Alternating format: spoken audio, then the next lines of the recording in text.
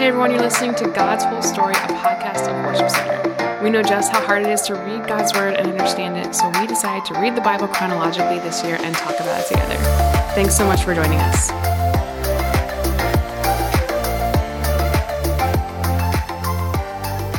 Hey everyone, it's Chelsea. I'm here today with Chris, and we're in Revelation, and we ended yesterday on a cliffhanger where we were wondering, on this great day of wrath, who is able to survive?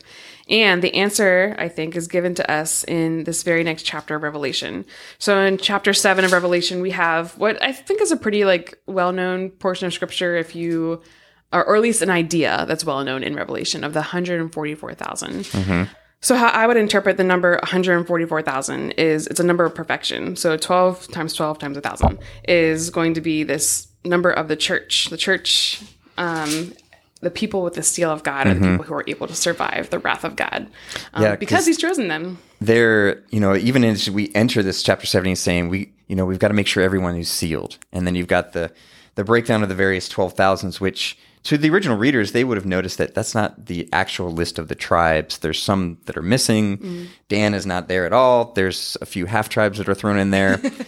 So I think they would have, knowing also apocalyptic literature, not thought, okay, we're going to count off 12,000 of each of these guys, literally, but this is a picture of the people of God. Right. I also think it's kind of cool that he heard the number 144,000, but then he saw the great multitude that is too vast from every nation, tribe, and people and language, which, man, when we talk about heaven, that's one of our go-to phrases of every nation, every tribe, every tongue.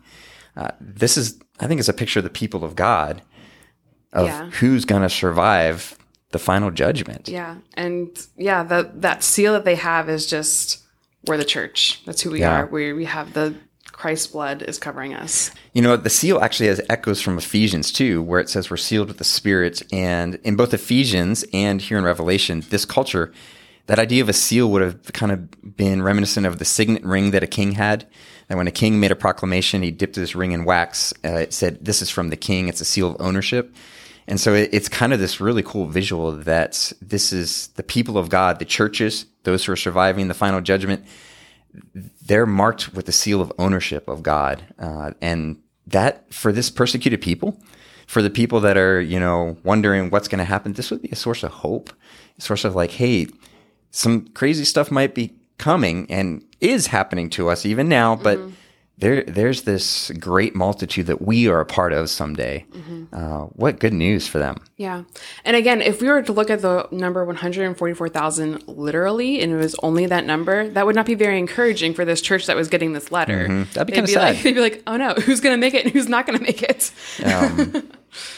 Then at the end so we're talking about, Chris, you said recently that we're looking at cycles. And so breaking the seventh seal, there's silence throughout heaven for half an hour. So that's the end of this first cycle, which I think is very significant because we see all these seals being broken and all these visions happening and all this worship happening. And then there's just silence. It's just it's done. There's nothing else. It's finished. We're at peace. Yeah. And since it's not chronological, that doesn't mean right. Okay, well now this happens, but it kind of finishes this first cycle where, okay, we've talked about the seals, and then the next cycle, we're introduced to trumpets. Right.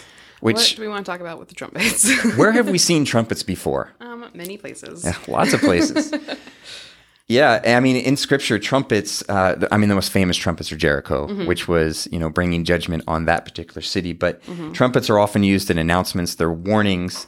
And we've got all these different pictures with these trumpets blasting, and judgment type things are happening. If you even look at some of the very specific judgment, you can go all the way back to Deuteronomy and see that these are things they would have known when you break the covenant. This is the kind of stuff that happens.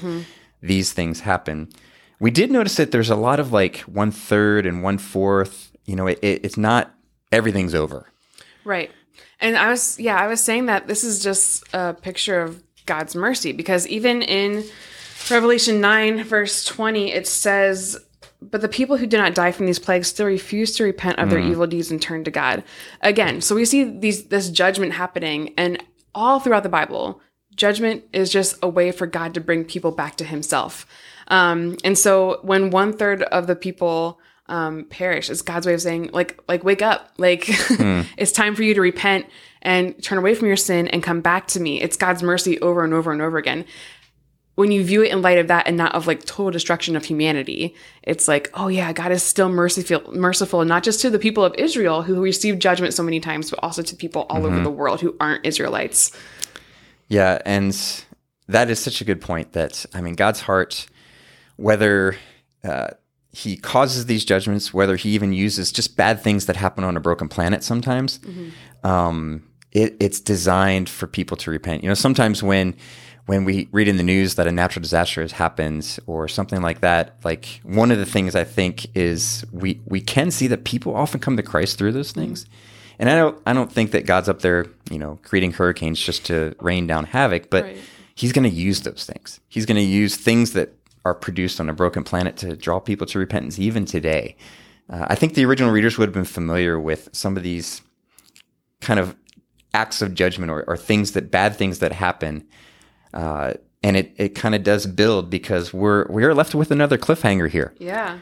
Well, a cliffhanger and reminiscent of Ezekiel, because John is asked to swallow a scroll that will first be sweet and then turn sour, and that happens in Ezekiel too, which I was telling Chris before we started recording. I was like, do you think John was just like, oh yeah, this happened before to Ezekiel, I guess I'll do it too. If you can eat a scroll, I can eat a scroll. Why not? So what's the cliffhanger that we're ending on here? The seventh trumpet is about to blow. Yes. We haven't quite seen that yet.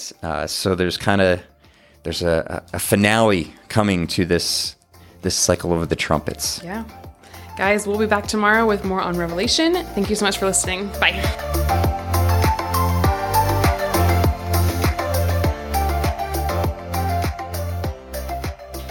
Revelation 7. Then I saw 4 angels standing at the 4 corners of the earth, holding back the 4 winds so they did not blow on the earth or sea, or even on any tree. And then I saw another angel coming up from the east, carrying the seal of the living God. And he shouted to those 4 angels who had been given power to harm land and sea, "Wait, don't harm the land or the sea or the trees until we have placed the seal of God on the foreheads of his servants." And I heard how many were marked with the seal of God. 144,000 were sealed from the tribes of Israel.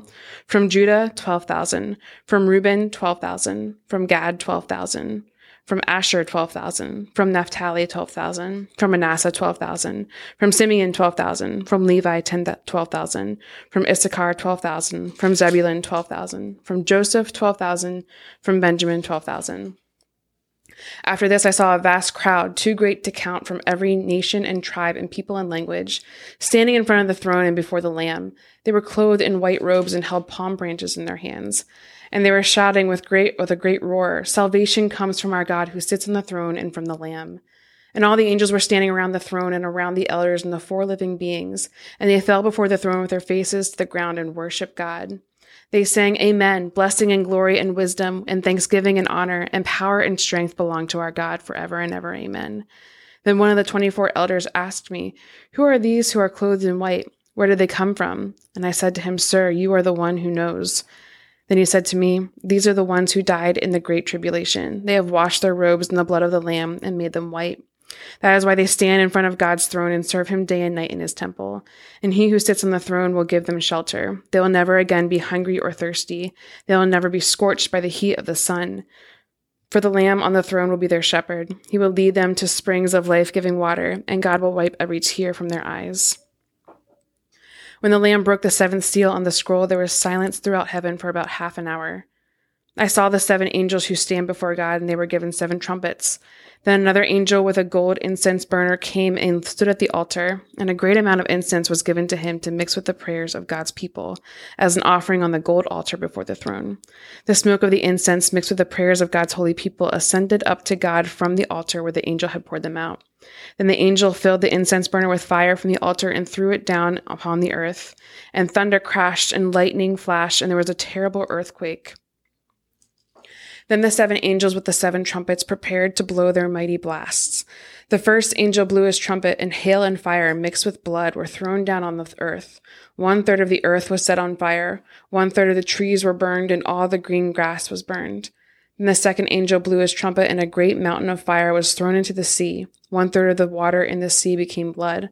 1/3 of all living in the sea died, and 1/3 of all the ships on the sea were destroyed. Then the third angel blew his trumpet, and a great star fell from the sky, burning like a torch. It fell on 1/3 of the rivers and on the springs of water. The name of the star was Bitterness. It made 1/3 of the water bitter, and many people died from drinking the bitter water. Then the fourth angel blew his trumpet, and 1/3 of the sun was struck, and 1/3 of the moon, and 1/3 of the stars, and they became dark. And 1/3 of the day was dark, and also 1/3 of the night. Then I looked, and I heard a single eagle crying loudly as it flew through the air, "Terror, terror, terror to all who belong to this world, because of what will happen when the last 3 angels blow their trumpets." Then the fifth angel blew his trumpet, and I saw a star that had fallen to the earth from the sky. He was given the key to the shaft of the bottomless pit. When he opened it, smoke poured out as though from a huge furnace, and the sunlight and air turned dark from the smoke. Then locusts came from the smoke and descended on the earth, and they were given power to sting like scorpions. They were told not to harm the grass or plants or trees, but only the people who did not have the seal of God on their foreheads. They were told not to kill them, but to torture them for 5 months with pain like the pain of a scorpion sting. In those days, people will seek death, but will not find it. They will long to die, but death will flee from them. The locusts looked like horses prepared for battle. They had what looked like gold crowns on their heads, and their faces looked like human faces. They had hair like women's hair and teeth like the teeth of a lion. They wore armor made of iron, and their wings roared like an army of chariots rushing into battle. They had tails that stung like scorpions, and for 5 months they had the power to torment people. Their king is the angel from the bottomless pit. His name in Hebrew is Abaddon, and in Greek, Apollyon, the destroyer. The first terror is past, but look, 2 more terrors are coming. Then the sixth angel blew his trumpet, and I heard a voice speaking from the 4 horns of the gold altar that stands in the presence of God. And the voice said to the sixth angel who held the trumpet, "Release the 4 angels who are bound at the great Euphrates River." Then the 4 angels who had been prepared for this hour and day and month and year were turned loose to kill 1/3 of all the people on earth. I heard the size of their army, which was 200 million mounted troops. And in my vision, I saw the horses and the riders sitting on them. The riders wore armor that was fiery red and dark blue and yellow. The horses had heads like lions, and fire and smoke and burning sulfur billowed from their mouths. 1/3 of all the people on earth were killed by these plagues, by the fire and smoke and burning sulfur that came from the mouths of the horses. Their power was in their mouths and in their tails, for their tails had heads like snakes with the power to injure people. But the people who did not die in these plagues still refused to repent of their evil deeds and turn to God.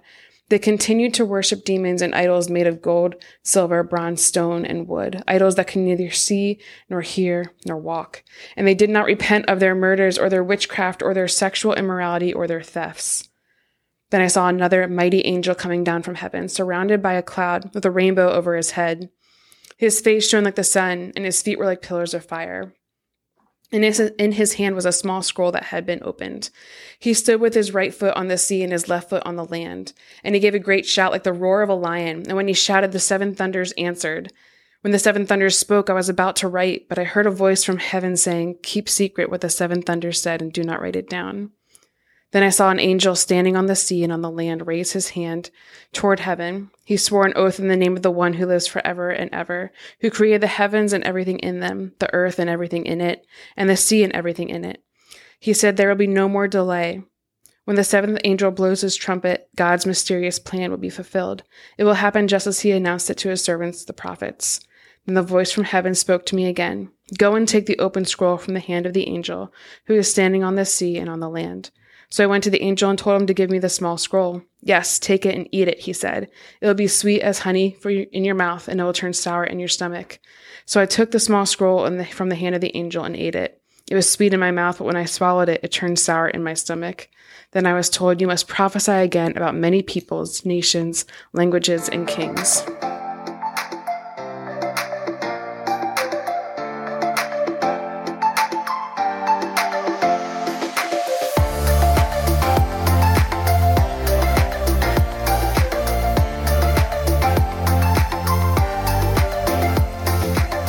Hey guys, this is Ryan, and I hope you are getting a lot out of God's whole story. It means a lot to us even as we are reading through God's Word every single day in the order that it happened. If you want to go ahead and follow us, you can find us on Instagram and Facebook at God's Whole Story Podcast. We would love it if you would share this thing with your friends or people that you know, or just share what's sticking out to you. You can either send us a DM, or you could actually email us at podcasts@worshipcenter.org. You can email us if you have any questions, if something stuck out to you, if you'd like us to pray for you, and if you want a Bible, if you don't have one right now, or if you want a copy of the one that we're using to go through God's whole story, we'd be happy to send that to you. So go ahead and reach out to us in any way that you'd like. We'd love to hear from you. Have a great day.